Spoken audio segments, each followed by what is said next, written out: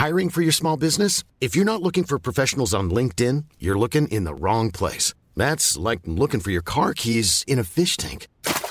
LinkedIn helps you hire professionals you can't find anywhere else, even those who aren't actively searching for a new job but might be open to the perfect role. In a given month, over 70% of LinkedIn users don't even visit other leading job sites. So start looking in the right place. With LinkedIn, you can hire professionals like a professional. Post your free job on linkedin.com/people today.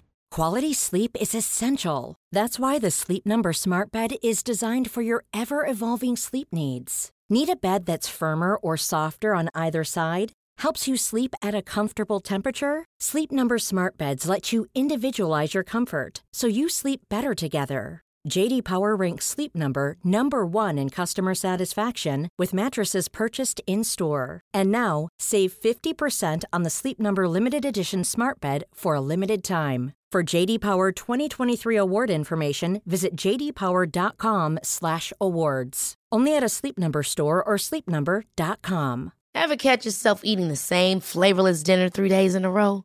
Dreaming of something better? Well, HelloFresh is your guilt-free dream come true, baby. It's me, Keke Palmer.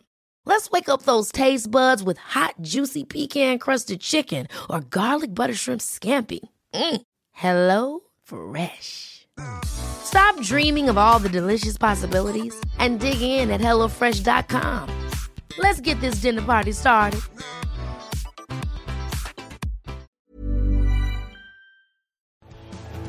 The truth is the most convincing story that maps onto reality, and that's why the central narrative is falling apart. Right now in the United States, people should not be walking around with masks. We must see the central narrative for the fiction that it is. We are Americans. While elections are sometimes messy, this was a secure election. The founders began the fight for human liberty and self-governance, and it's up to us to finish the job. I'll tell you what, we are in a truth emergency right now. This is the end game.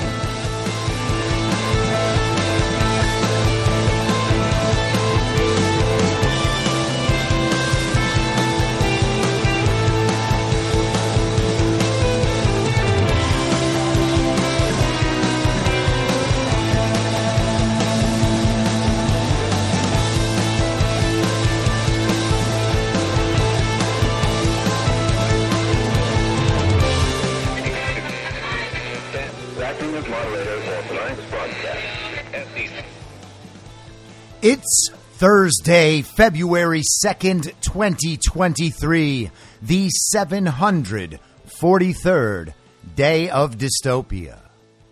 I'm your moderator, Chris Paul. Let's be reasonable. A warm welcome and hello to all of you listening to the podcast on the day of its release. The only way to do that is by becoming a paid subscriber at imyourmoderator.substack.com. You can do so for as little as $50 a year or $5 a month, and in doing so, you'll be supporting me, the work I do, and this show as it expands. And if you can't or you simply don't want to, continue listening to the podcast for free a couple days later on a wide variety of podcast platforms and, of course, Rumble. All I ask is that you share it with your friends.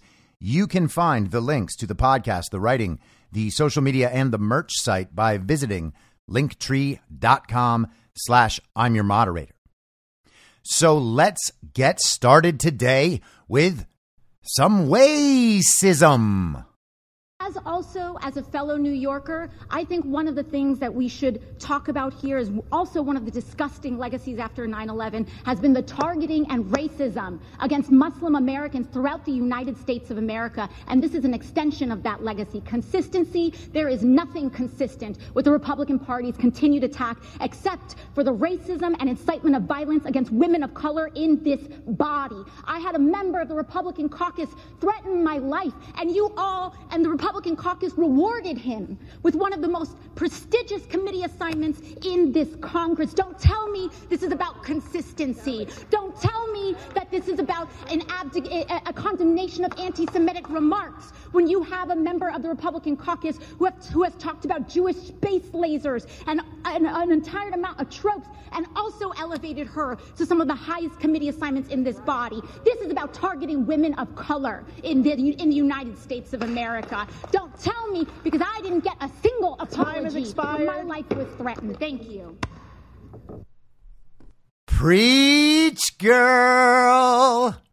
That's AOC, just laying it down, literally bouncing, almost singing. Quite a performance. And what in the world is she talking about? Well, she's talking about keeping Ilhan Omar on the Foreign Affairs Committee in the Congress. This is the New York Post from this afternoon. House votes to kick Representative Ilhan Omar off committee over anti-Semitic remarks.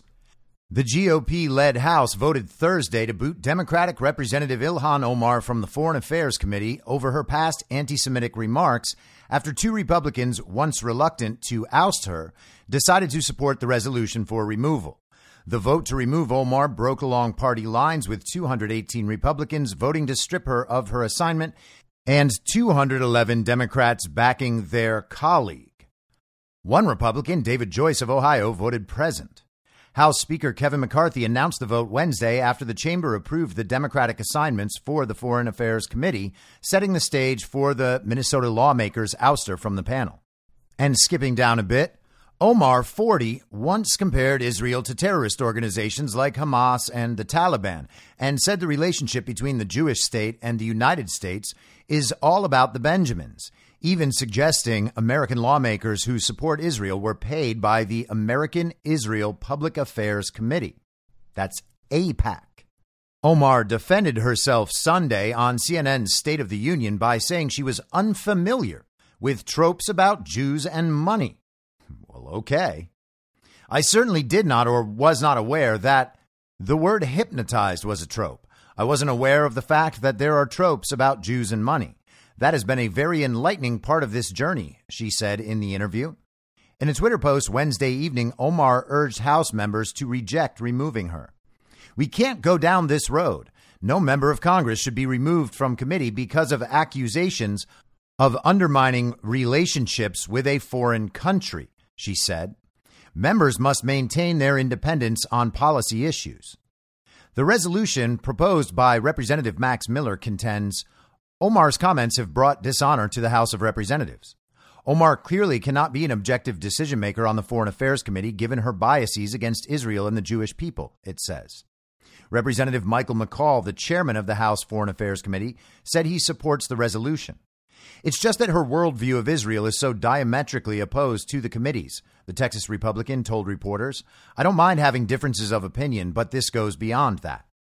And the problems with Representative Omar on the Foreign Affairs Committee do indeed go beyond that. She has had quite a few issues in the past. She once called for compassion in the sentencing of men accused of trying to join ISIS. She falsely accused the Covington kids of chanting, "It's not rape if you enjoy it." She claimed that Donald Trump was backing a far-right coup in Venezuela. And she claimed that 9/11 was essentially some people did something. That was the quote, which maybe would have been sort of based if she wasn't a regime communist, but unfortunately she is. So it's a little weird that AOC was using 9/11 to defend Ilhan Omar. Now, to the Democrats, of course, none of that matters. All that matters is racism. And racism is probably what made the Republicans remove Adam Schiff and Eric Swalwell from the Intel Committee, even though they're white. And the actual reason was that Adam Schiff was lying about intel he purportedly received in multiple efforts to take down Donald Trump, and Eric Swalwell was sleeping with a Chinese spy. But for sure, it's all about racism this time. Adam Schiff joined in speaking up for Ilhan Omar. Strong opposition to this resolution. First, as to the false pretext, two members of the Republican conference were removed from committees for inciting violence, encouraging violence against their colleagues. There is nothing at all at issue like that here. You want to introduce a resolution to condemn someone for inciting violence against their colleagues or against people here in Congress? Introduce a resolution against Donald J. Trump. No one has incited more violence against this chamber than Donald Trump. Now, let me talk about anti-Semitism. Do not insult our intelligence by suggesting this is about anti-Semitism. You want to introduce a resolution against someone guilty of anti-Semitism? Introduce a resolution against someone dining with anti-Semites, someone dining with white nationalists, members of your conference who are speaking at white nationalist rallies. Introduce a resolution against Donald J. Trump, Marjorie Taylor Greene, Paul Gosar, and others. But do not the gentleman's time has insult our expired. intelligence by saying this is about anti-Semitism. The gentleman's time Vote has no on this expired. resolution. Now that is a hefty portion of Adam Schiff is using his defense of Ilhan Omar's position on the Foreign Affairs Committee to try to go after Donald Trump for inciting violence against the Congress. The fake insurrection narrative will never die for these people. Luckily, almost no one believes it anymore. But at least blaming Donald Trump provides a little variety from Democrat after Democrat coming up to have their 1 minute to talk about how racist Republicans are. They no longer have arguments for anything, just that everything is racist or sexist or homophobic or transphobic or Islamophobic, or it incites violence, or it makes people feel unsafe, or it's disinformation or misinformation or malinformation. Always the same. Science denier, anti-vaxxer, climate denier. Always the same. Always nonsense. And they're finally getting treated the way they've deserved to be treated for a long, long time. Now, yesterday they were doing a hearing on immigration in the House and the totally open southern border, the massive flood of illegal aliens into our country, over 250,000 in December, not to mention all the fentanyl and everything else. But as you might suspect, it's racist to not want open borders. And after Democrats spent an hour arguing that they should not have to recite the Pledge of Allegiance before committee hearings, they got into calling everybody racist about immigration.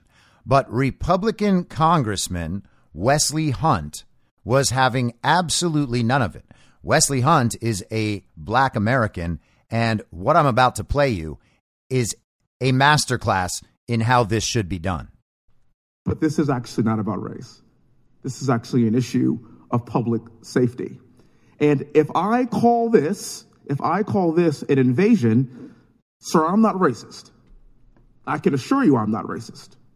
What I can assure you is that I want to make sure that fentanyl doesn't indiscriminately kill any race, religion, color, or creed, because fentanyl doesn't care where you're from. Fentanyl doesn't care about race. Fentanyl kills indiscriminately. This gentleman right here works his tail off every single day to stop that from happening. Now, there's been a break in the dam, and that's pretty obvious, because a couple of years ago, of course, we had some problems, but it wasn't amplified to the level that we are seeing every single day. And the reason why we have to be careful with what we call and what we deem racist moving forward in the future is because we start to lose focus on what the actual problem is. This administration, the Democrat Party, unfortunately, uses race as a scapegoat for everything. And as somebody that wants to make sure that we do attack racist issues when they do occur, we can't be the boy who cried wolf and blame racism all the time. I am here to hold this administration accountable to understand that there are issues of race that need to be addressed. And sir, this ain't one of them. I applaud some of your actions in El Paso. It sounds like you're doing some great things. But I'm going to tell you, as being born and raised in Texas, living in Houston, we have a problem, and this problem has precipitated over the course of the past 2 years. That is a fact. I get working together. I get reaching across the aisle. But this morning, I can't believe that we had a 1 hour debate over whether or not we should sing the Pledge of Allegiance before we convene every day. 1 hour. That, to me, is antithetical to the point of this meeting today. I implore you all to be careful with using race because your son's no longer here. And I'm sorry. There's 100,000 sons and daughters that are no longer here because of fentanyl last year. And there we have it. It cannot be more direct than that.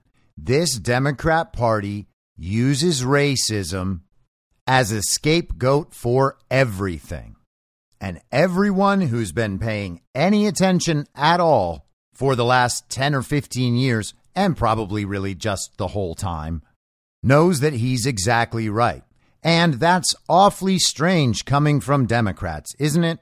The party of the Confederacy, the party of slavery, the party of the KKK, the party of Jim Crow, the party of Black American urban decay, and the party that went along and promoted the installation of Joe Biden as president, knowing that Joe Biden was mentored in politics for decades by a former Klan leader who himself filibustered the Civil Rights Act signed by Lyndon B. Johnson, a Democrat, who said upon signing it, "We'll have these N-words voting Democrat for the next 200 years. That's the party who uses racism as a scapegoat for everything and always has. The congressional session is exactly what you would have expected it to be from the Democrat side. All of the squad members, plus Cori Bush and whatever other Democrat people of color they could find, came out to call Ilhan Omar's removal from the Foreign Affairs Committee racist. And then they all gathered into the seats directly behind the podium so they would all be in the shot the whole time, creating the perfect visual for cable news. MSNBC's probably going to run clips tonight so that they can reaffirm once again to their audience of child brains, no. Despite your party's history and your own personal preferences and the fact that right now you are supporting a Nazi army in Ukraine while denying it, you are still the party that is going to save our society from racism. Just look how much they're fighting for you. And that works great on cable news, but it doesn't work so well in real life. This is the Wall Street Journal this morning. New Jersey Councilwoman Eunice Dwumfor shot and killed in her car. A New Jersey councilwoman was shot and killed in her car on Wednesday evening, officials said. She was 30 years old. Eunice Dwumfor, a councilwoman in Sayreville, New Jersey, located about 25 miles southwest of Newark, was identified as the victim, Governor Phil Murphy said in a statement. "I am stunned by the news of Sayreville councilwoman Eunice Dwumfor's murder last evening in an act of gun violence," Mr. Murphy said. Her career of public service was just beginning, and by all accounts, she had already built a reputation as a committed member of the Borough Council who took her responsibility with the utmost diligence and seriousness. The Middlesex County Prosecutor's Office and the Sayreville Police Department said in a statement Thursday that authorities received a 911 call reporting shots fired about 7:30 p.m. on Wednesday. Responding officers found Miss Dwumfor in her vehicle with several gunshot wounds and was pronounced dead on the scene, officials said. Victoria Kilpatrick, the mayor of the borough of Sayreville, a community with about 45,000 residents, said in a statement Thursday that Ms. Dwumfor was a woman of faith and worked to integrate her Christian beliefs into her daily life as a community leader. The fact that she was taken from us by a despicable criminal act makes this incident all the more horrifying, Ms. Kilpatrick said. On a personal note, I can't adequately express my feeling of sorrow at the loss of a friend. Ms. Dwumfor, a Republican, was serving a 2-year term that started in 2022. The criminal investigation into her death is ongoing, authorities said. Isn't that amazing? Ms. Dwumfor was a Republican, gunned down, alone, in her car, several gunshot wounds. It didn't mention, this article in the Wall Street Journal didn't mention that she was a Republican until the very end. And it also turns out that she is a Black American. The Wall Street Journal's tweet promoting this article also did not include the fact that she is a Republican. So a Black female Republican councilwoman was clearly murdered, and it's not national news. Would it have been national news if it was a Black Democrat woman? Well, yes, of course it would have been. And it would have been called MAGA extremist violence, whether it was or not. They would have called it that. 2 days later, everyone would have realized that there was no way that was true. But by then, the story would have seeped into the minds of the general public, and they would never hear the refutation of that story. So this would be just another example of MAGA extremist violence.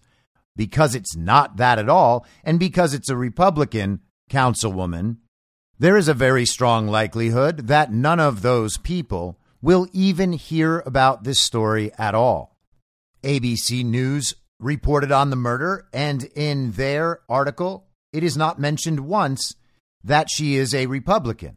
They did note that she was shot while inside her white SUV, which appears to have then crashed on Samuel Circle at around 7:22 p.m. Wednesday night. So she was murdered while driving through the townhouse community where she lived. Multiple gunshots as she's driving, and then the car crashes.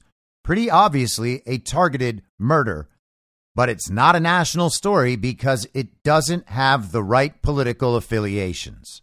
But sure, the woman who may well have committed immigration fraud is being kicked off the Foreign Affairs Committee because of racism. That's right. It's always us. We're the racists. They can't be racists, even though the entire history of their party is racism. Now, changing subjects without a segue, let's talk about Hunter Biden, the smartest man that Joe Biden knows. This is from the New York Post yesterday. Miranda Devine with a couple of co-authors. Hunter Biden finally admits infamous laptop is his as he pleads for criminal probe. So much for the laptop could be mine. And just for the reference to that quote, a little audio reminder. Was that your laptop? For real, I don't know. I know, but you know that this is... I really don't know. Okay. The answer is. You don't know yes or no if the laptop I don't have was any yours. idea. I have no idea. So could have been yours. Of course, certainly. There could be a laptop out there that was stolen from me. There could be that I was hacked. It could be that it was Russian intelligence. It could be that it was stolen from me. So that's Hunter Biden on CBS Sunday Morning from last year, letting everyone know that the laptop could be his, it could have been stolen, it could have been hacked, it could be Russian disinformation, or it could have been stolen. But it also turns out that it could just be his laptop. First son Hunter Biden's lawyers admitted late Wednesday that the infamous laptop that the now 52-year-old abandoned at a Delaware computer repair shop in the throes of his crack cocaine addiction does indeed belong to him. The revelation came in a petulant letter from Hunter's lawyers seeking a criminal probe into what they called attempts to weaponize its contents. In the 14-page letter to Delaware Attorney General Kathy Jennings, Biden's attorney, Abby Lowell, claimed that repair shop owner John Paul McIsaac unlawfully accessed Hunter's laptop data and worked with former President Donald Trump's personal lawyer, Rudy Giuliani, to weaponize sordid and incriminating contents on it against Joe Biden. This failed, dirty political trick directly resulted in the exposure, exploitation, and manipulation of Mr. Biden's private and personal information, Lowell wrote. Mr. McIsaac's intentional, reckless, and unlawful conduct allowed for hundreds of gigabytes of Mr. Biden's personal data without any discretion to be circulated around the internet. McIsaac took possession of the laptop and hard drive late in 2019 after trying and failing for months to notify Hunter that the device was ready to be picked up. Once the shop owner saw the laptop's contents, including emails detailing influence peddling involving then Vice President Joe Biden and videos of the younger Biden smoking crack and having sex with prostitutes and his work subordinates, he alerted the FBI. The feds picked up the laptop in December 2019, but not before McIsaac made a copy and gave it to Giuliani's personal lawyer, Robert Costello. Giuliani provided the Post with a copy of the hard drive in October 2020. Lowell's letter singles out McIsaac, Giuliani, Costello, former Trump White House advisor Steve Bannon, former Trump White House aide Garrett Ziegler, Bannon associate Jack Maxey, and Yakov Applebaum, founder and CEO of cyber analytics firm XR Vision and former aide to Senator Ron Johnson. as parties who gained unauthorized access to the laptop's contents and disseminated it to the media and lawmakers. We believe the facts and circumstances merit further investigation as to whether the conduct of McIsaac, Costello, Giuliani, Bannon, Ziegler, Maxey, and Applebaum violated several provisions of Delaware's criminal code, including, but not necessarily limited to, computer-related property offenses, theft, possession of stolen property, and misapplication of another's property. Each of these offenses, if violated, has the potential to be a felony, depending on the value of the property in question, Lowell writes. Letters were also sent by Hunter Biden's lawyer on Wednesday to the Justice Department's National Security Division and the IRS. I think with Congress starting investigations next week, it's a scare tactic, McIsaac told the Post Wednesday. The flak is heaviest when you are over the target, he added. The House Oversight Committee will commence hearings next week on Hunter Biden's alleged influence peddling and claims he cashed in on ties to his then vice president father to rake in millions from foreign companies. Representative James Comer, the chairman of the panel, told the National Press Club on Monday. Ziegler, who worked as an aide to Trump trade advisor Peter Navarro, has published the laptop's data on his Marco Polo USA website, told the Post on Wednesday that the letters were a desperate attempt by the Biden family to get the spotlight away from their crimes. And of course, Garrett's right about that. With respect to the letters from the president's son pleading with his daddy's agencies to target those who expose his blatant criminality, Kevin Morris did not get a lot of bang for his buck, Ziegler told the Post, referencing Hunter Biden's fixer and quote-unquote sugar brother, Kevin Morris, who allegedly lent the president's son $2 million to help pay off his overdue federal taxes and has become the architect of Hunter Biden's legal and media strategy. And Kevin Morris is the big entertainment attorney in Hollywood with a large roster of A-list clients. You'd think that Morris would spend his $1,400 plus an hour on an actual tax attorney when funding Hunter's legal misadventures, which Abby Lowell is not, Ziegler said. The letter to the IRS about Marco Polo is full of speculations and basic misunderstandings about the case law surrounding 501c3 organizations. Hopefully, federal and state investigators will see this for what it is, a desperate attempt by Hunter and his family to get the attention off of their crimes, he added. And you gotta love Garrett Ziegler, naturally. What panache! What aplomb! Adding a portion of humor as he twists the knife ever deeper. Costello told the Post that Lowell's allegations were ridiculous and a sign of desperation. This letter is a ridiculous attempt to intimidate that will not succeed. It is the product of desperation by Hunter Biden because they know Judgment Day is coming for the Biden family, he said.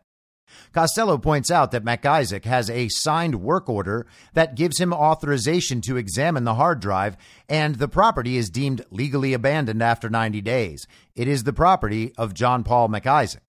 McIsaac said it's no coincidence the letter from Hunter Biden's lawyer comes just as House Republicans are ready to open probes into the president's son. So 2 years and 4 months later, the Bidens finally admit that the laptop is Hunter's and was dropped off at John Paul McIsaac's computer repair shop. How about that? It is not part of a Russian disinformation campaign. It is not fake news. It was not hacked. It wouldn't fall under Twitter's hacked materials policy.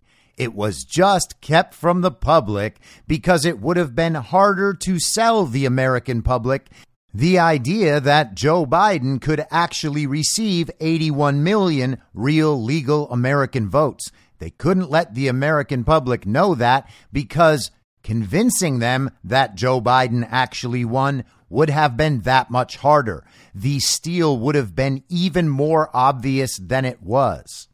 Joe Biden lied about it in the debates. You just heard Hunter Biden lying about it to CBS.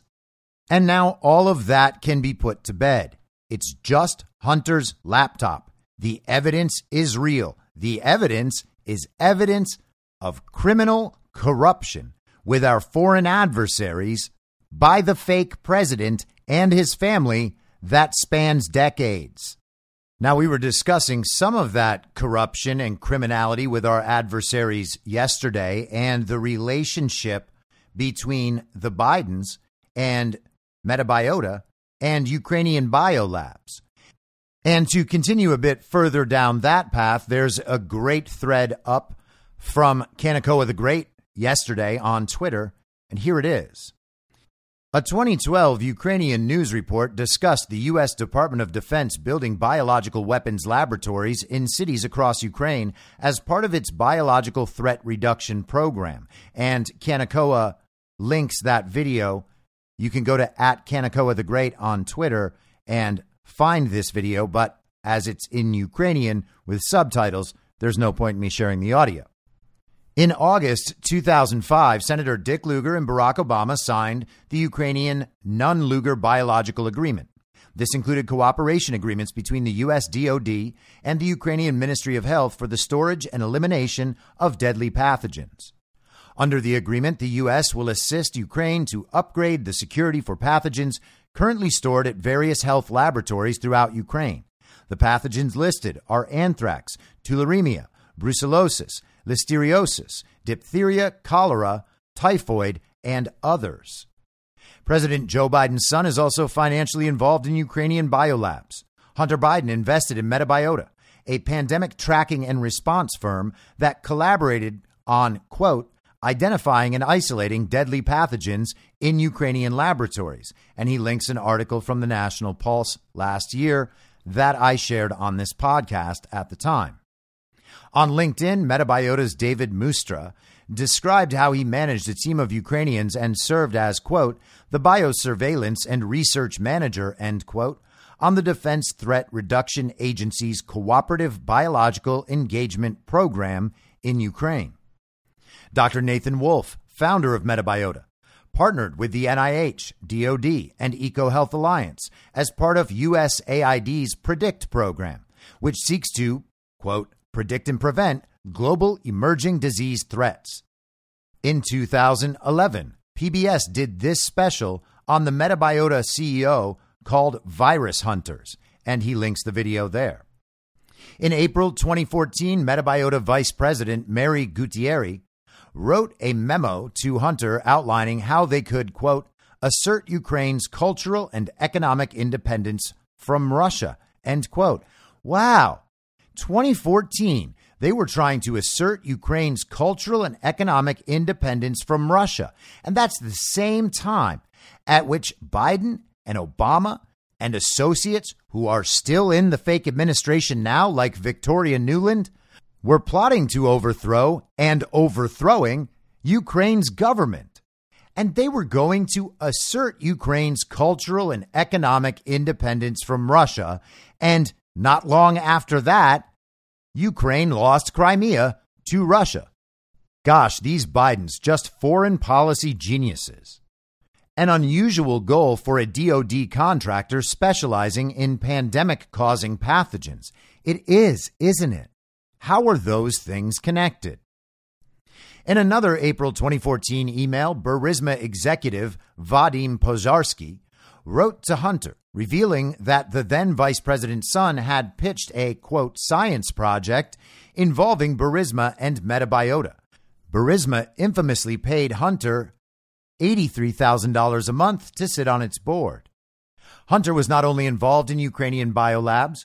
In fact, his actual boss at Burisma Holdings, the Ukrainian oligarch Ihor Kolomoisky, was also the boss of Volodymyr Zelensky before he became Ukraine's president. What a coincidence, right? And we talked about Kolomoisky being raided yesterday. Who knows where that raid is coming from, what that raid is intended to do. Are they taking down Kolomoisky? Is someone covering up evidence? We'll discuss that more in a bit. Zelensky achieved national fame portraying a president on a hit television sitcom called Servant of the People, which was broadcast on a TV network owned by Ihor Kolomoisky. Kolomoisky provided security, lawyers, and vehicles for Zelensky's presidential campaign. The Pandora Papers revealed that Volodymyr Zelensky was the beneficiary of a web of offshore firms created in 2012.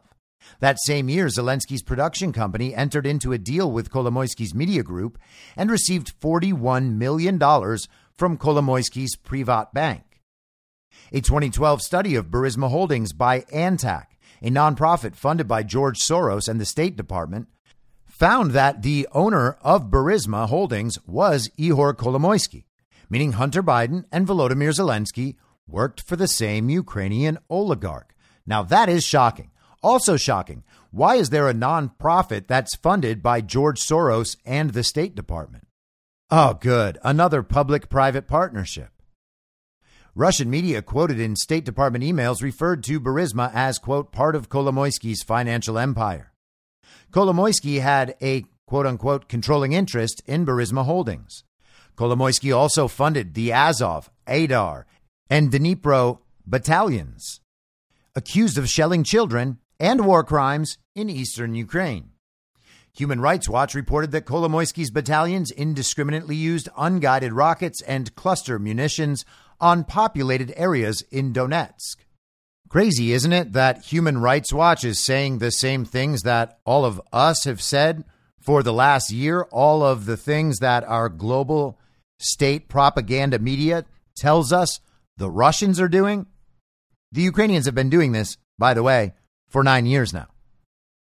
On the text messages found in the Biden laptop, Hunter asks Hallie if she believed that he had, quote, children burned alive in Donetsk, or, quote, children killed in Donetsk, Ukraine, likely referring to reports of Kolomoisky's war crimes in eastern Ukraine. So Hallie Biden is Beau Biden's widow, Beau Biden being Hunter Biden's brother.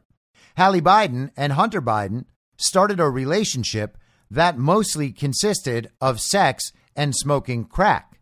And then Hunter started a relationship with his brother's widow's sister as well. A lot of class in that family. This text message is one of the most damning things on Hunter Biden's laptop, in my opinion.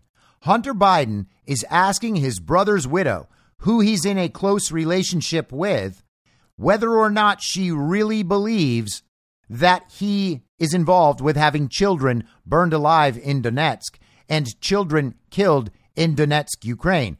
And it's worth remembering that Sam Harris said in his own words that he did not care if there was evidence of dead bodies in Hunter Biden's basement on that laptop. It was still so important that that laptop be hidden to make it harder for Donald Trump to win. In 2020, the DOJ accused Ihor Kolomoisky of laundering $4 billion from his Privat Bank into American properties, meaning Joe Biden sent Ukraine $100 billion with Zelensky, Kolomoisky, and his son Hunter all tied to money laundering and offshore banking in Ukraine. So a great thread by Kanakoa the Great. He links to the thread we discussed yesterday by Clandestine, and then our good friend John Harold Patel Patriot himself followed up with another thread expanding on Kanakoa's thread today. He says, a few more interesting things to add to the thread by Kanakoa. Recall that one of Russia's stated goals with their special military operation is to denazify Ukraine. This Russian embassy statement specifically listed Azov, the Kolomoisky-funded/founded group, and he cites a statement from the Russian embassy. The statement reads, Russia continues its special military operation to demilitarize and denazify Ukraine. The Russian army does not occupy Ukrainian territory and takes all measures to preserve the lives and safety of civilians. The strikes are targeting military facilities only, being carried out exclusively with high-precision weapons. We are witnessing an unprecedented wave of lies, fake news, distorted and fabricated facts aiming at discrediting our actions. Goebbels-style Western propaganda was predictable. It cannot be trusted. The public in Canada should understand that, and I should have noted this. This is the Embassy of the Russian Federation in Canada writing this statement. The truth is different. Crimes against humanity and violations of international humanitarian law are committed by the armed forces of Ukraine and such neo-Nazi groups as Azov, Right Sector, and others. The multiple evidence is available in open sources.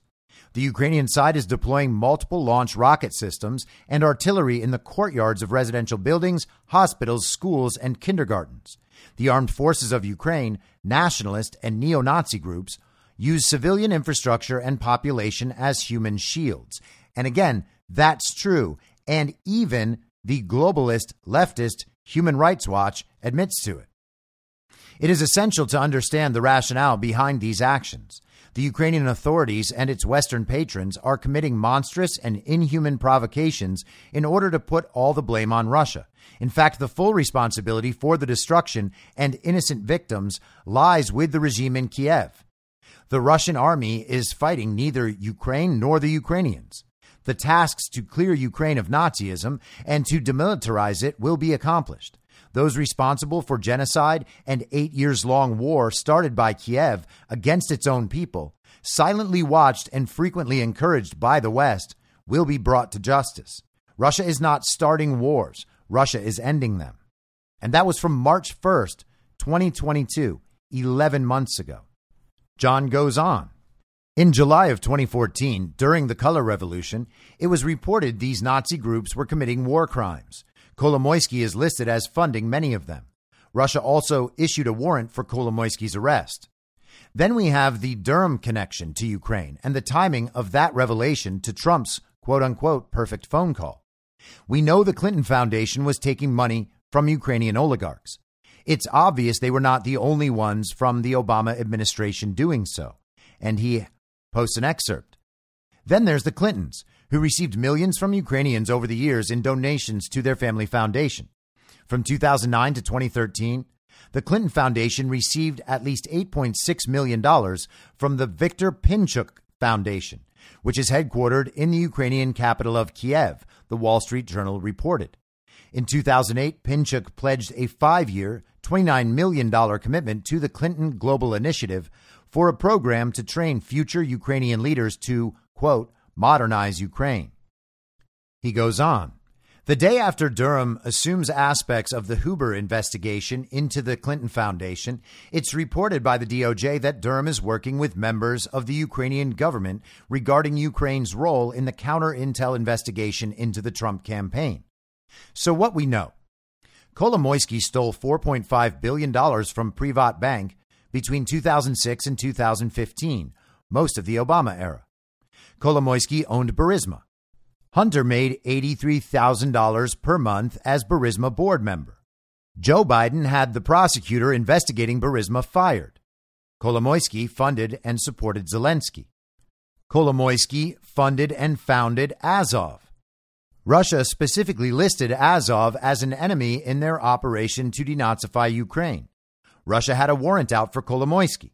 Kolomoisky has now been raided in Ukraine. How does Kolomoisky, an ally of Zelensky and with connections to the Bidens and their corruption, end up being raided?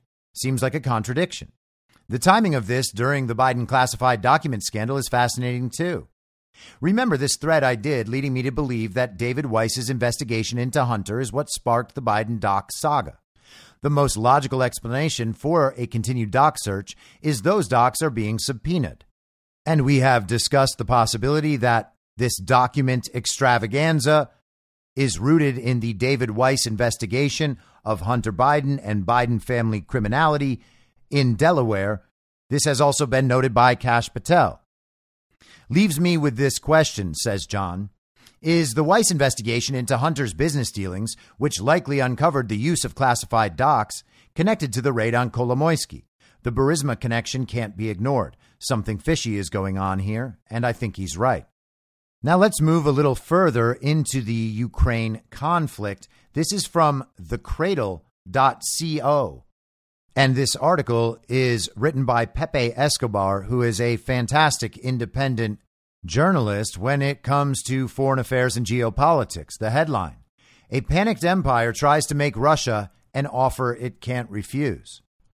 Those behind the throne are never more dangerous than when they have their backs against the wall. Their power is slipping away fast. Militarily, via NATO's progressive humiliation in Ukraine. Financially, sooner rather than later, most of the global South will want nothing to do with the currency of a bankrupt rogue giant.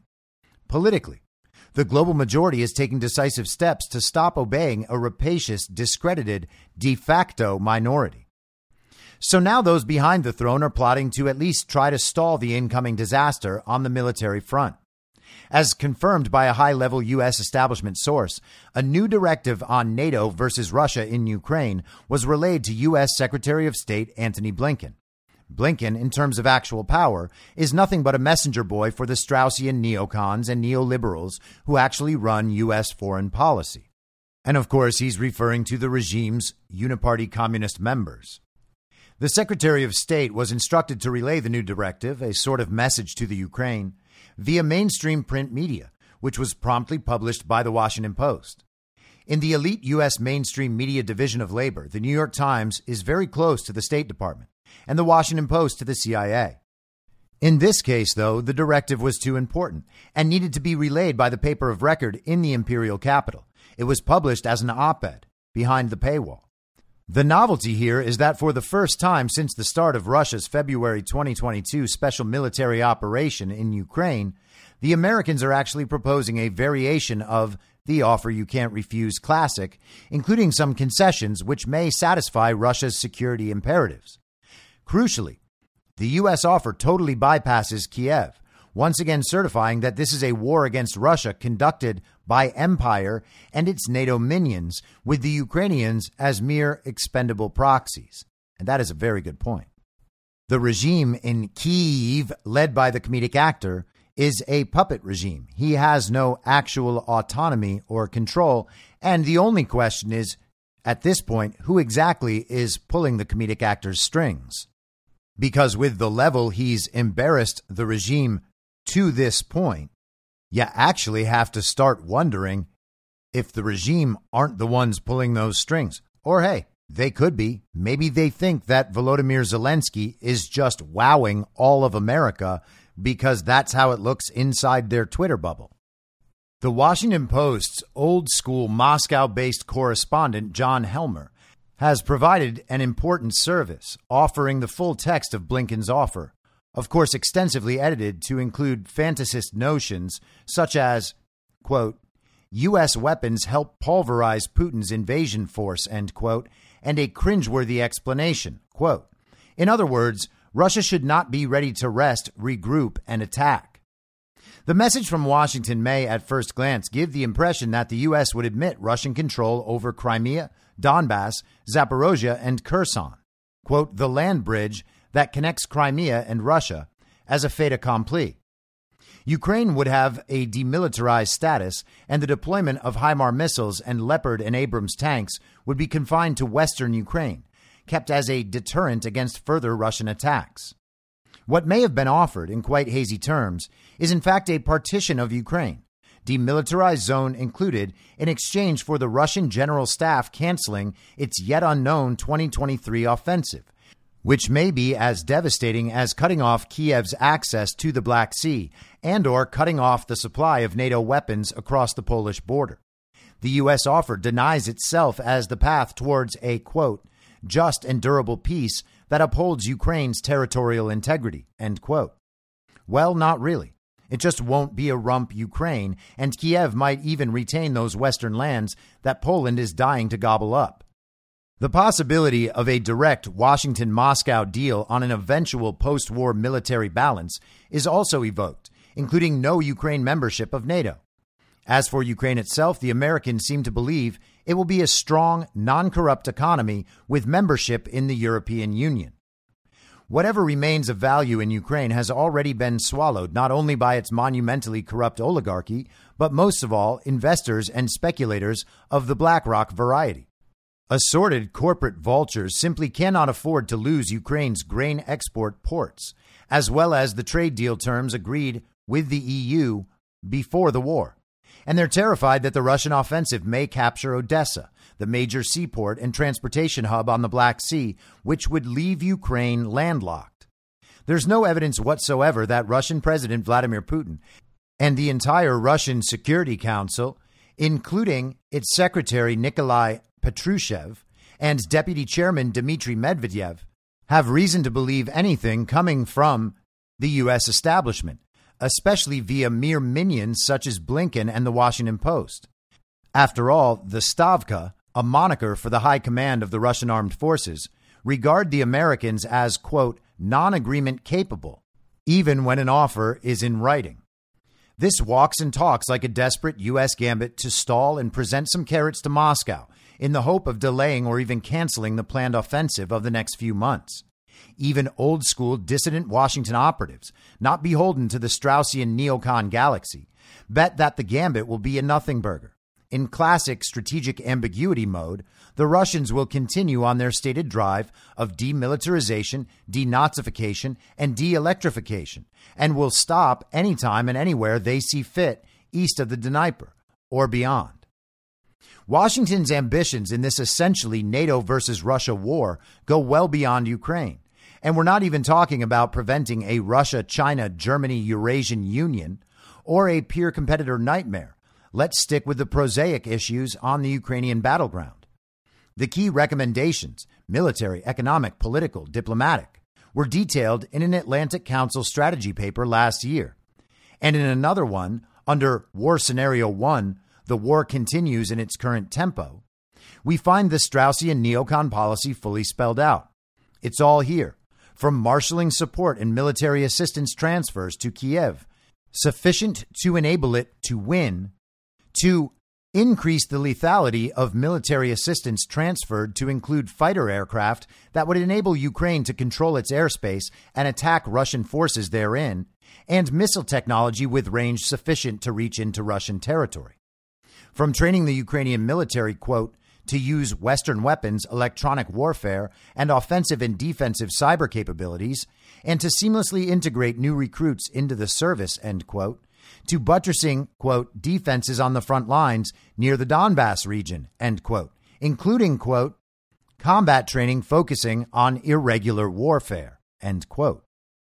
Adding to, quote, imposing secondary sanctions on all entities doing business with the Kremlin, end quote, we reach, of course, the mother of all plunders.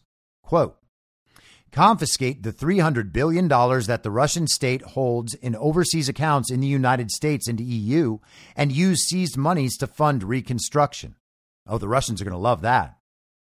The reorganization of the special military operation with Putin, Chief of the General Staff Valery Gerasimov, and General Armageddon in their new enhanced roles is derailing all these elaborate plans. The Straussians are now in deep panic. Even Blinken's number 2, Russophobic warmonger Victoria F. the EU Newland, has admitted to the U.S. Senate that there will be no Abrams tanks on the battlefield before spring, realistically only in 2024. She also promised to, quote, ease sanctions if Moscow returns to negotiations. Those negotiations were scotched by the Americans themselves in Istanbul in the spring of 2022. Newland also called on the Russians to withdraw their troops. Well, at least that offers some comic relief compared with the panic oozing from Blinken's offer you can't refuse. Stay tuned for Russia's non-response response. So as we heard from Colonel McGregor yesterday, Russia has a dominant and unshakable position in Ukraine, and the U.S. and its regime allies are beginning to understand that their efforts in Ukraine have been a failure and will continue to be a failure, and now they're just trying to keep whatever they can. And that effort will very likely fail as well. Now, adjacent to the Ukraine situation, let's go to this incredible piece from the Gray Zone. They actually do amazing work there.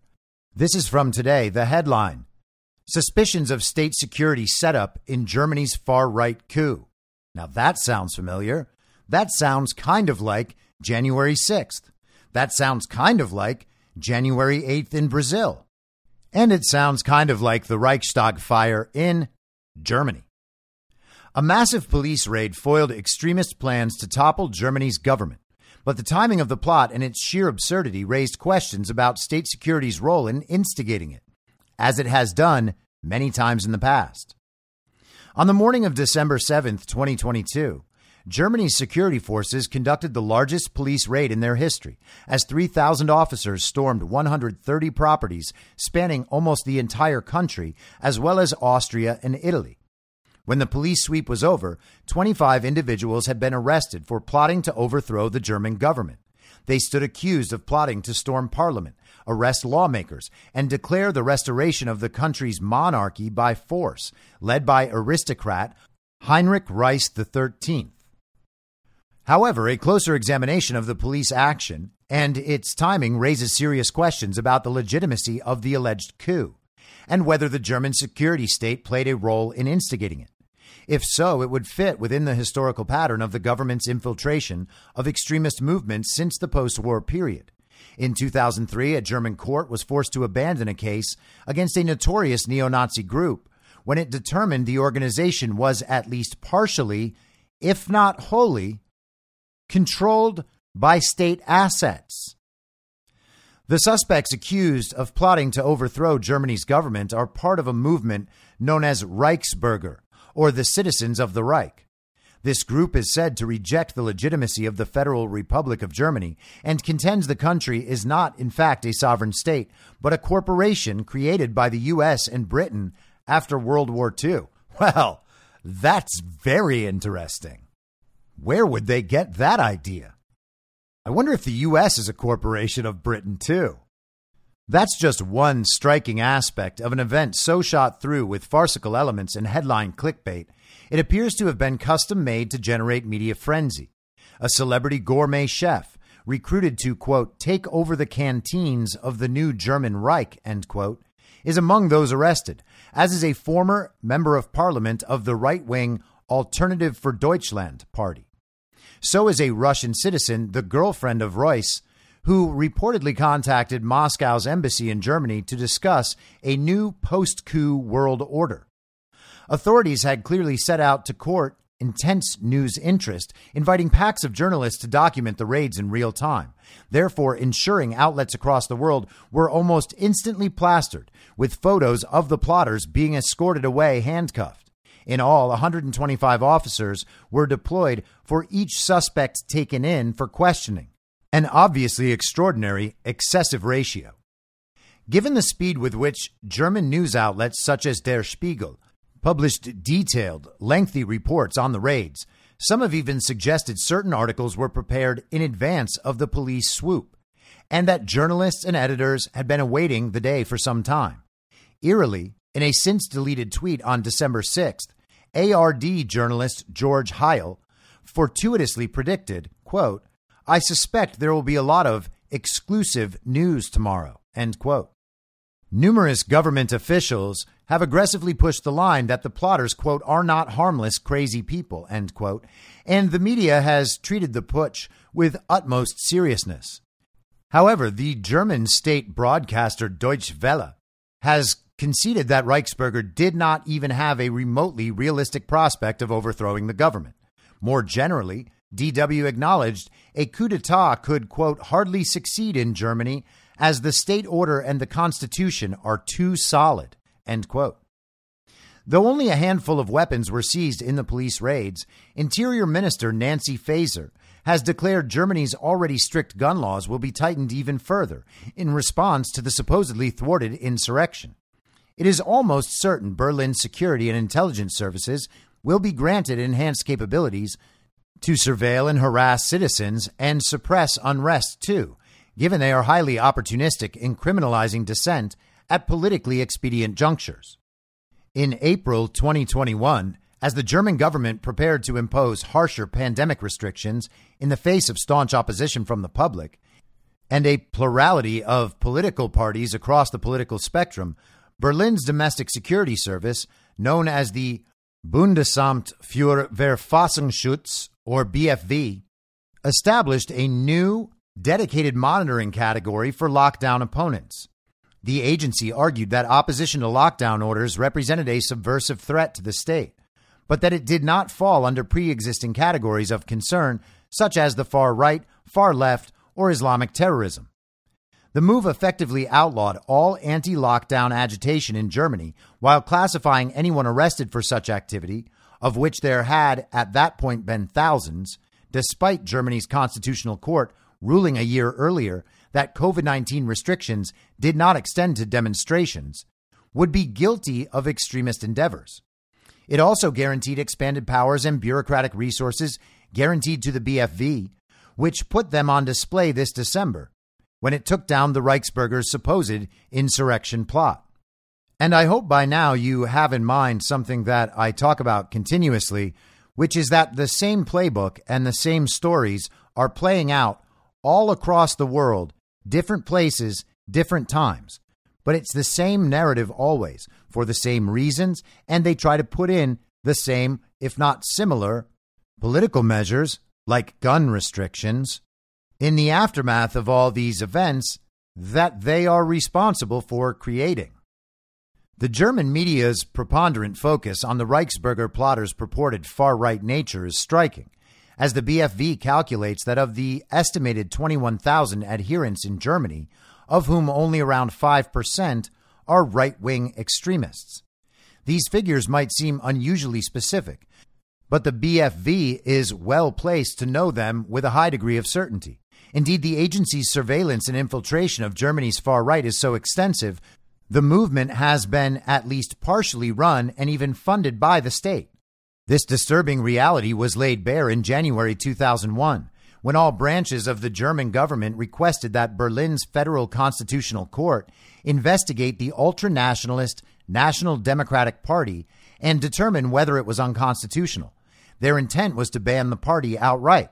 And that's interesting because the comedic actor in Ukraine, Volodymyr Zelensky, has banned opposition political parties in Ukraine as well.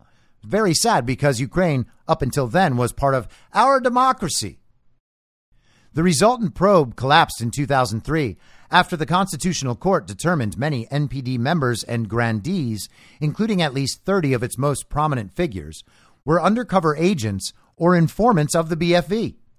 Moreover, much of the government's case against the party was based on statements made and works published by individuals on the agency's payroll.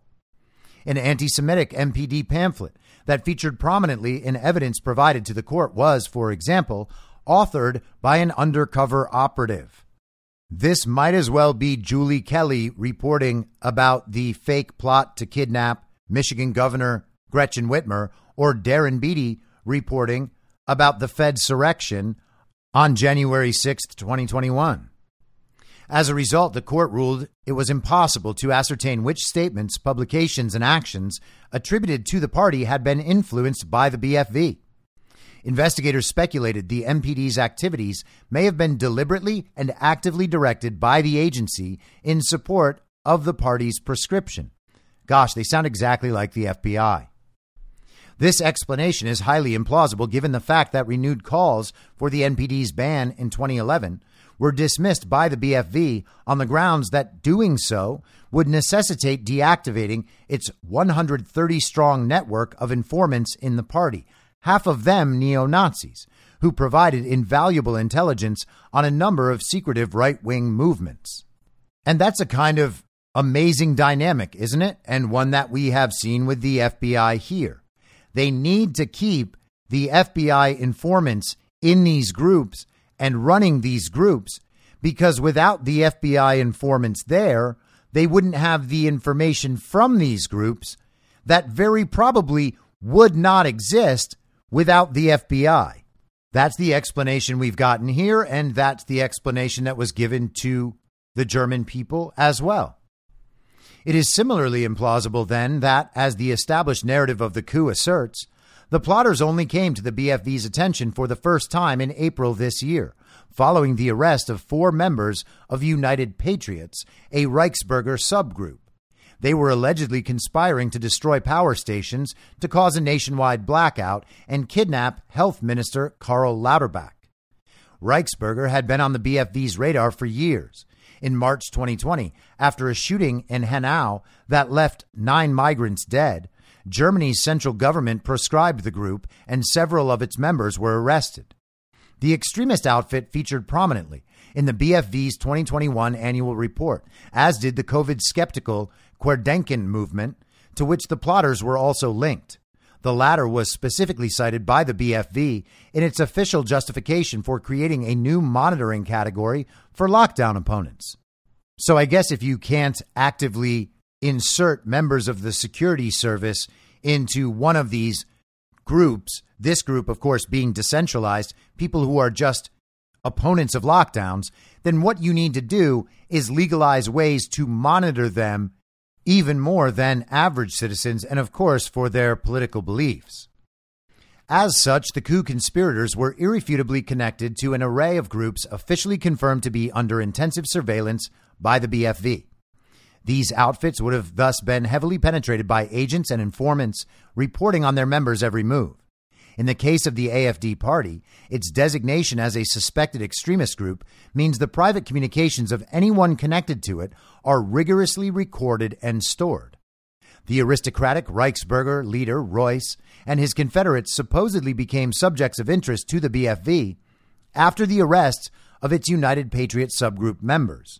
Very early on, according to agency president Thomas Haldenwang, the BFV, quote, had a very clear view of their plans, end quote. Authorities had closely monitored their communications and contacts from that point on, gathering intelligence on the wider network in which they operated and built cases against them. If they truly posed a serious, immediate threat to Germany's constitutional order, or their plans to do so were well developed and nearing fruition, action surely could have been taken much earlier. Haldenwang claims the BFV watched in real time as the plot, quote, became more and more concrete and weapons were procured, end quote. The question of whether BFV provocateurs encouraged and or assisted any of the conspirators in advancing their insurrectionist fantasies over this period remains an open and obvious one. After all, the 8 months in which the plot developed provided ample time to insert agents into a group or recruit them. One of the most remarkable aspects of the coup is how quickly it vanished from the headlines after the initial series of raids. After a surge of minute-by-minute reporting, an event of purportedly seismic, historic significance declared by Bloomberg columnist Andreas Kluth to represent Berlin averting the establishment of a Fourth Reich has ceased to be of any interest at all to mainstream journalists, including those within Germany itself. And the headline that is shared in this article from Andreas Kluth is, Germany just averted its own January 6th and maybe the Fourth Reich. And isn't that amazing? It's not a conspiracy theory to say that the same things are happening all over the world, the same playbook is being used, the same narratives are being used, it's just different places at different times. Their very violent insurrection plot set up by the state is the same as our very violent insurrection plot set up by the state. And of course, we were trying to overthrow the government because we are the Nazis, not the people actually staging the Reichstag fire all around the world over and over and over again. After such a terrifying event in which Germany was supposedly saved from the second coming of Hitler, it seemed reasonable to expect more lurid details about the conspirators' grand design. At the very least, some of the promised arrests of other members of the extremist cell should have materialized by now.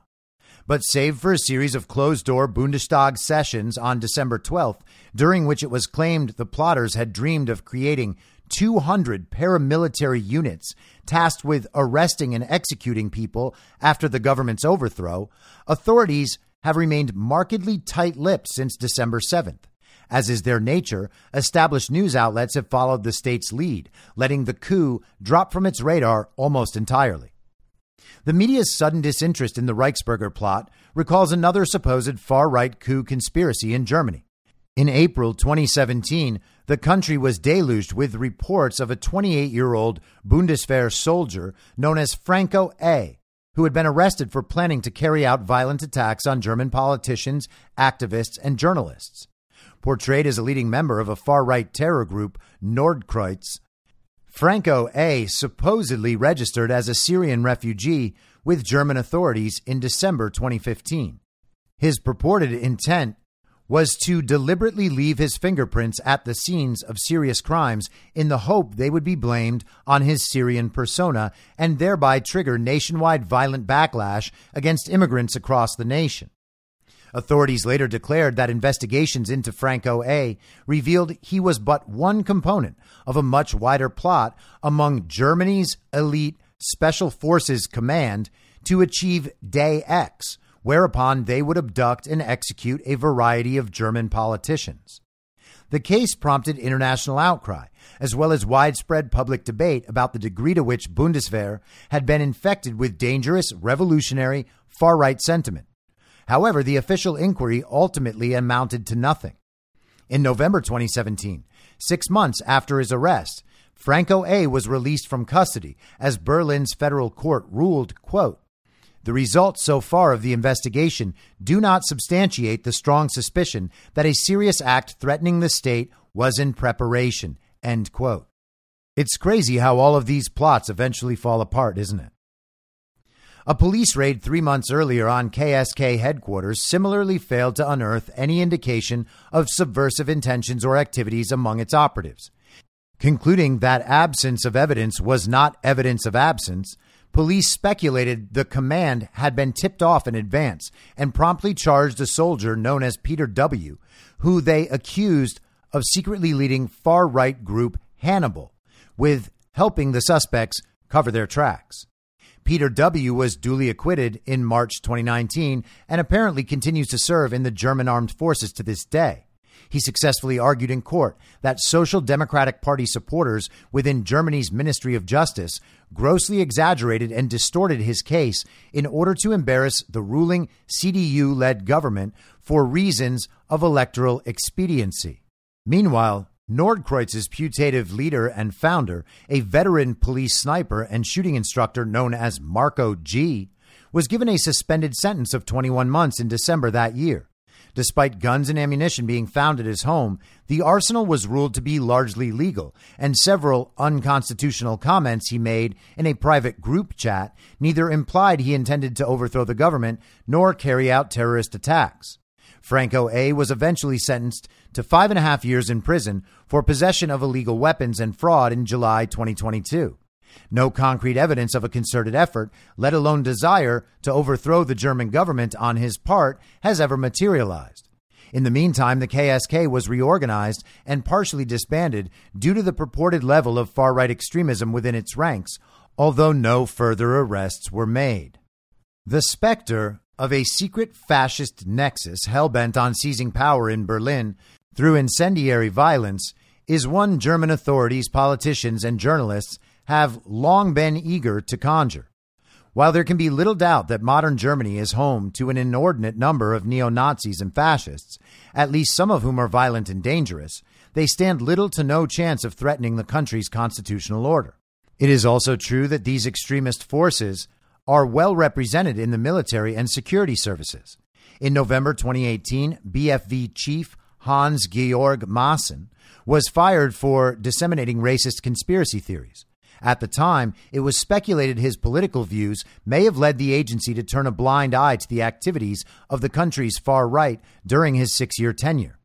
Maaßen's predecessor, Heinz Fromm, also departed in disgrace after it was revealed that the BFV shredded files related to the National Socialist Underground, a neo-Nazi terrorist group which carried out murders, bank robberies, and bombings across Germany with impunity for a decade. Now, that's weird, because we're always told that Nazis and fascists are right-wing, even though we're also told that Nazi means National Socialist. And we also have this neo-Nazi group, the National Socialist Underground. It's strange that after 80 years, the neo-Nazis in Germany haven't realized that they're right-wing and not socialist. Man, where are they getting their history from? We should really send an MSNBC host over to Germany to educate these neo-Nazis about how Nazism and fascism are actually right-wing ideologies. They must be confused, because obviously it can't be that we were lied to by our educational system and by the people on TV. That doesn't make sense. Questions abound to this day over whether the NSU was actively protected from investigation and capture by the BFV state security services. It also remains unclear why one of the agency's staff, referred to by fellow spooks as Little Adolf for his far-right views, far right, was present at the scene of one of the group's killings.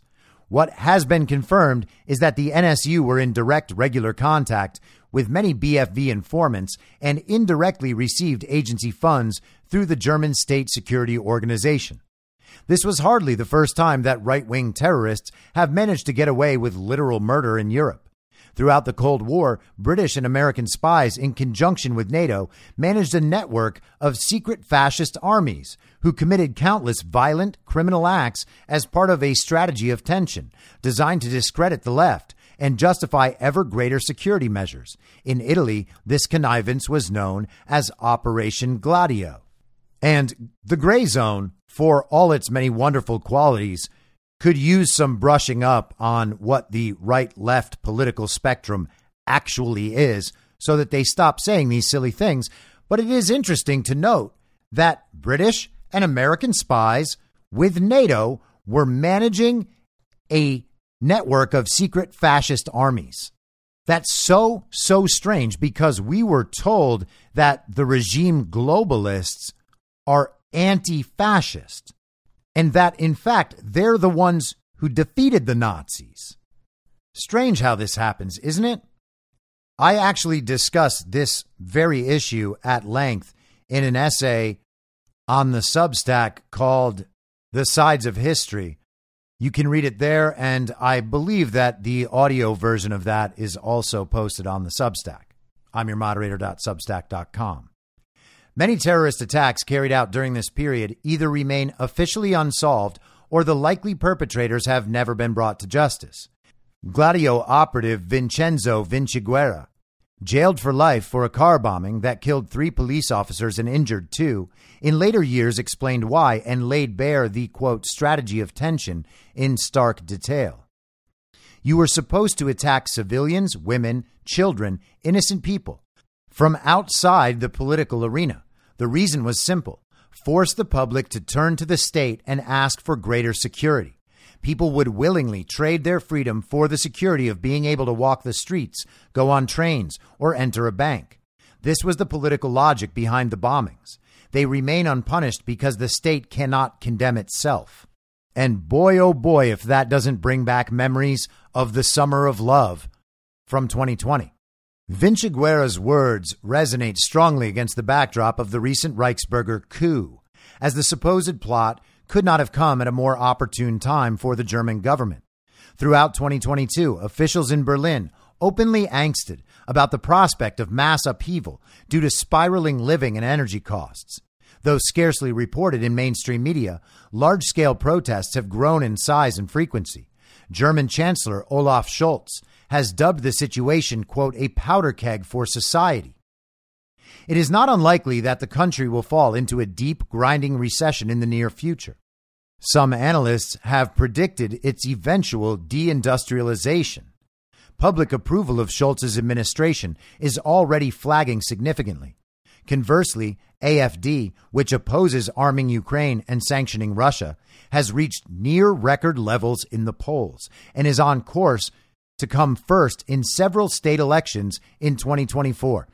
Isn't that amazing? We are told that all of these NATO allies, all of these EU allies, all of the countries that represent the evil twin faction, the global regime, wherever that faction is in power, we are told that all of them support Ukraine. And we are led to believe that the people of these countries support Ukraine as well. Except that's clearly not true. It is just the regime. It is just the elites. And among the people, it's just those who are still totally addicted to the global state propaganda media and the central narrative they disseminate. With Western governments no longer able to exploit the COVID-19 pandemic to crush dissent, rally citizens behind unpopular administrations, and expand systems of surveillance and social control, intelligence services throughout Europe and North America are again ramping up fears of terrorism to terrify their populations into submission, this time in the form of domestic far-right elements. If German spies had wished to concoct a false flag terror plot that achieved maximum visual and political impact, and without any risk to national security, the coup they so heroically busted on December 7th could not have been better conceived. And let's read that second to last paragraph just one more time. But think about this in America and think about how the very violent insurrection was used. With Western governments no longer able to exploit the COVID-19 pandemic to crush dissent, rally citizens behind unpopular administrations, and expand systems of surveillance and social control, intelligence services throughout Europe and North America are again ramping up fears of terrorism to terrify their populations into submission, this time in the form of domestic far-right elements. And so there you have it, my fellow domestic terrorists. Is it a conspiracy theory that the evil twin global regime factions within these countries are breathing life into and organizing these so-called extremist groups and orchestrating these so-called terrorist plots? No, it's just the same color revolution playbook playing out around the world over and over and over again to implement the global political agenda. And this is finally breaking through into the mainstream, even in America. Last night, Tucker Carlson had the leftist comedian Jimmy Dore come on his show to talk about these global war efforts. And it's notable because Tucker is the only person on all of cable news who would actually host this conversation. Jimmy Dore mentions that himself today on Twitter, noting that ABC News and the Washington Post and CNN and MSNBC, none of them actually want to talk to him. But here he is on Tucker Carlson last night. We're the ones provoking this war, just like we provoked the war in Ukraine. We are now provoking a war with China. And who benefits? I'll tell you right now, your enemy is not China. Your enemy is not Russia. Your enemy is the military-industrial complex, which has been fleecing this country to the tunes of hundreds of billions and trillions of dollars. How many times are we going to have a defense secretary say, hey, we can't account for $2 trillion in the Pentagon again? Which has happened twice now in my lifetime. So again, people are being, the war machine cannot be stopped. Who's running this country? The war machine. It certainly isn't Joe Biden making these decisions. I would like to know who is making the decisions. And I just want to remind everybody, the United States is the world's terrorist. We just set the Middle East on fire in the last 20 years. And now we're doing a proxy war in Ukraine, which we provoked, NATO provoked, and it was just admitted that we provoked it by the former prime minister of Germany. And now we're trying to saber rattle with China, and they're predicting a war. Again, China's not going to invade us. China's not our enemy. We might have an economic war. That's what these are. These are economic wars. These are wars in Ukraine. It's about liquefied natural gas and making sure Germany and Russia never come together because we fear Russia's natural resources and manpower, and we fear them getting together with Germany with their technology and their capital. And so that's why we blew up the Nord Stream pipeline. That's why we're doing the Ukraine war. This is all about hegemony, imperialism, and economics. And if there's a Marine somewhere, it's there because they're about to steal some natural resources from another country. As everybody's screaming about what a bad guy Putin is for invading Ukraine, the United States is currently occupying a third of Syria. And which third is that? It's the third that has the oil. And how do I know we're there to steal their oil? Because the president of the United States said so. Isn't it amazing that we are the right-wing extremists, the right-wing domestic terrorists, and we are also the people who do not want civil war in the United States and do not want proxy wars around the world to protect regime corruption? We're the anti-war party simply by being America first and valuing peace through strength rather than the United States as a global police force for the regime. Jimmy Dore is not on the right. And he's not just some peacenik hippie spouting anti-war nonsense about geopolitical issues he doesn't understand. He is simply cutting through the web of lies and corruption that put us in these situations in the first place. And he mentions the one that comes next. The one that comes next is Taiwan. And China is going to invade Taiwan, which is impossible because Taiwan is part of China. And I'll leave you with this, an interesting moment in a committee hearing yesterday. The House Rules Committee. Yeah, they held a hearing on today. Tuesday. Mika, what happened there? Oh, it was on Tuesday to debate a non-binding resolution that would broadly condemn Socialism. Oh, boy. Good. One Republican congressman tried to make a dramatic point in getting Democratic Congresswoman Maxine Waters to condemn authoritarian leaders. Take a look at how that worked out for him.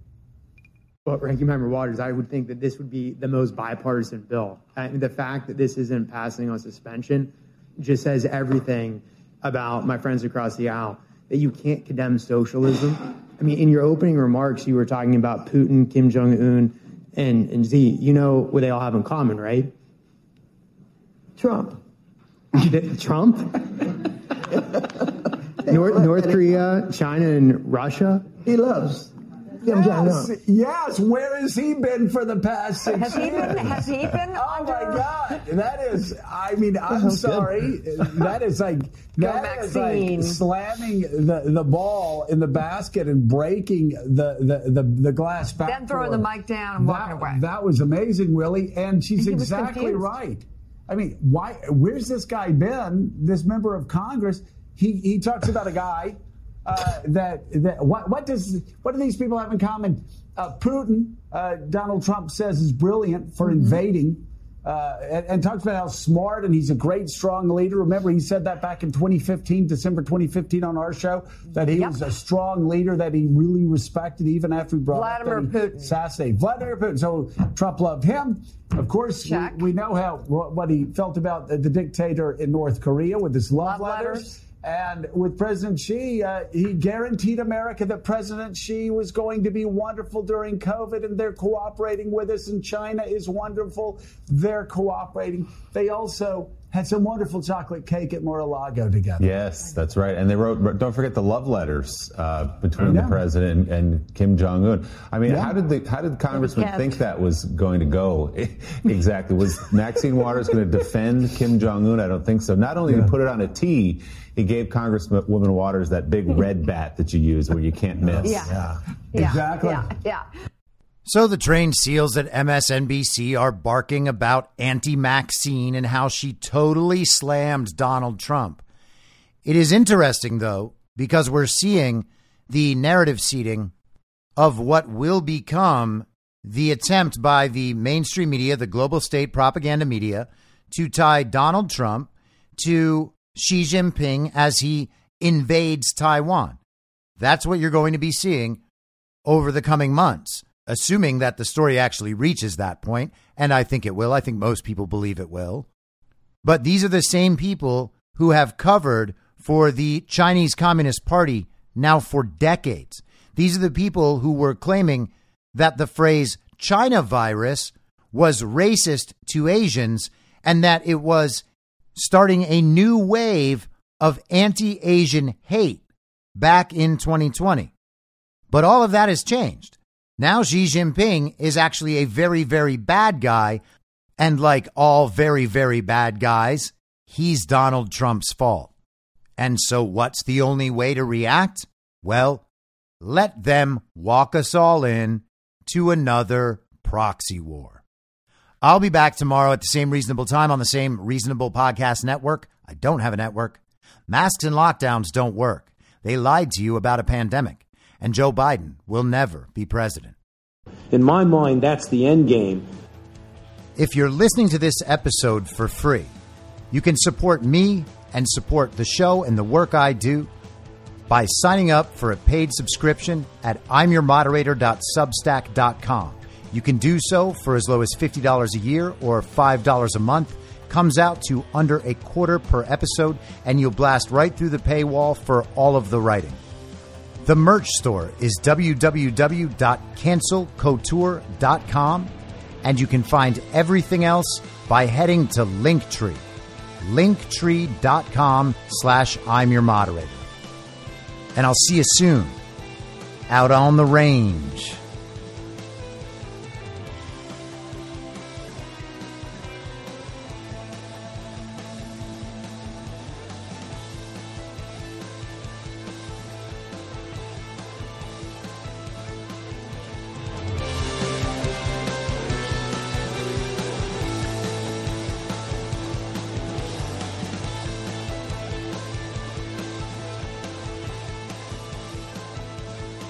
It's high noon.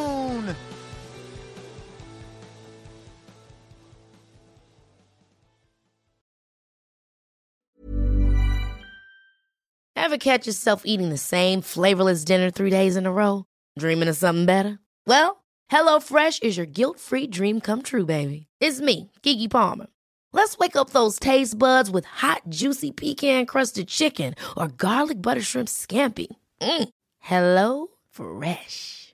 Stop dreaming of all the delicious possibilities and dig in at HelloFresh.com. Let's get this dinner party started. Planning for your next trip? Elevate your travel style with Quince. Quince has all the jet-setting essentials you'll want for your next getaway, like European linen, premium luggage options, buttery soft Italian leather bags, and so much more. And is all priced at 50 to 80% less than similar brands. Plus, Quince only works with factories that use safe and ethical manufacturing practices. Pack your bags with high-quality essentials you'll be wearing for vacations to come with Quince. Go to quince.com/pack for free shipping and 365-day returns. In my mind, that's the end game. Thanks for listening. If you'd like to follow what I'm reading and thinking throughout the day, you can do that by downloading the Telegram Messenger app and going to t.me/I'm your moderator.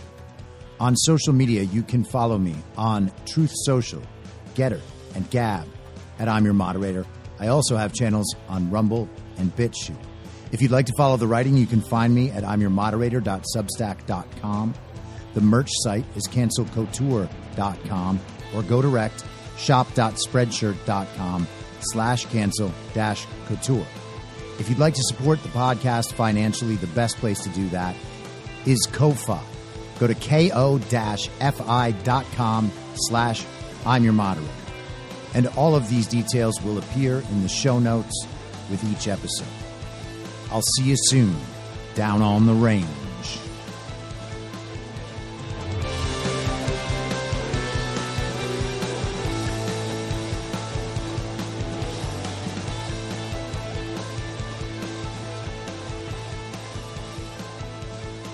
It's high.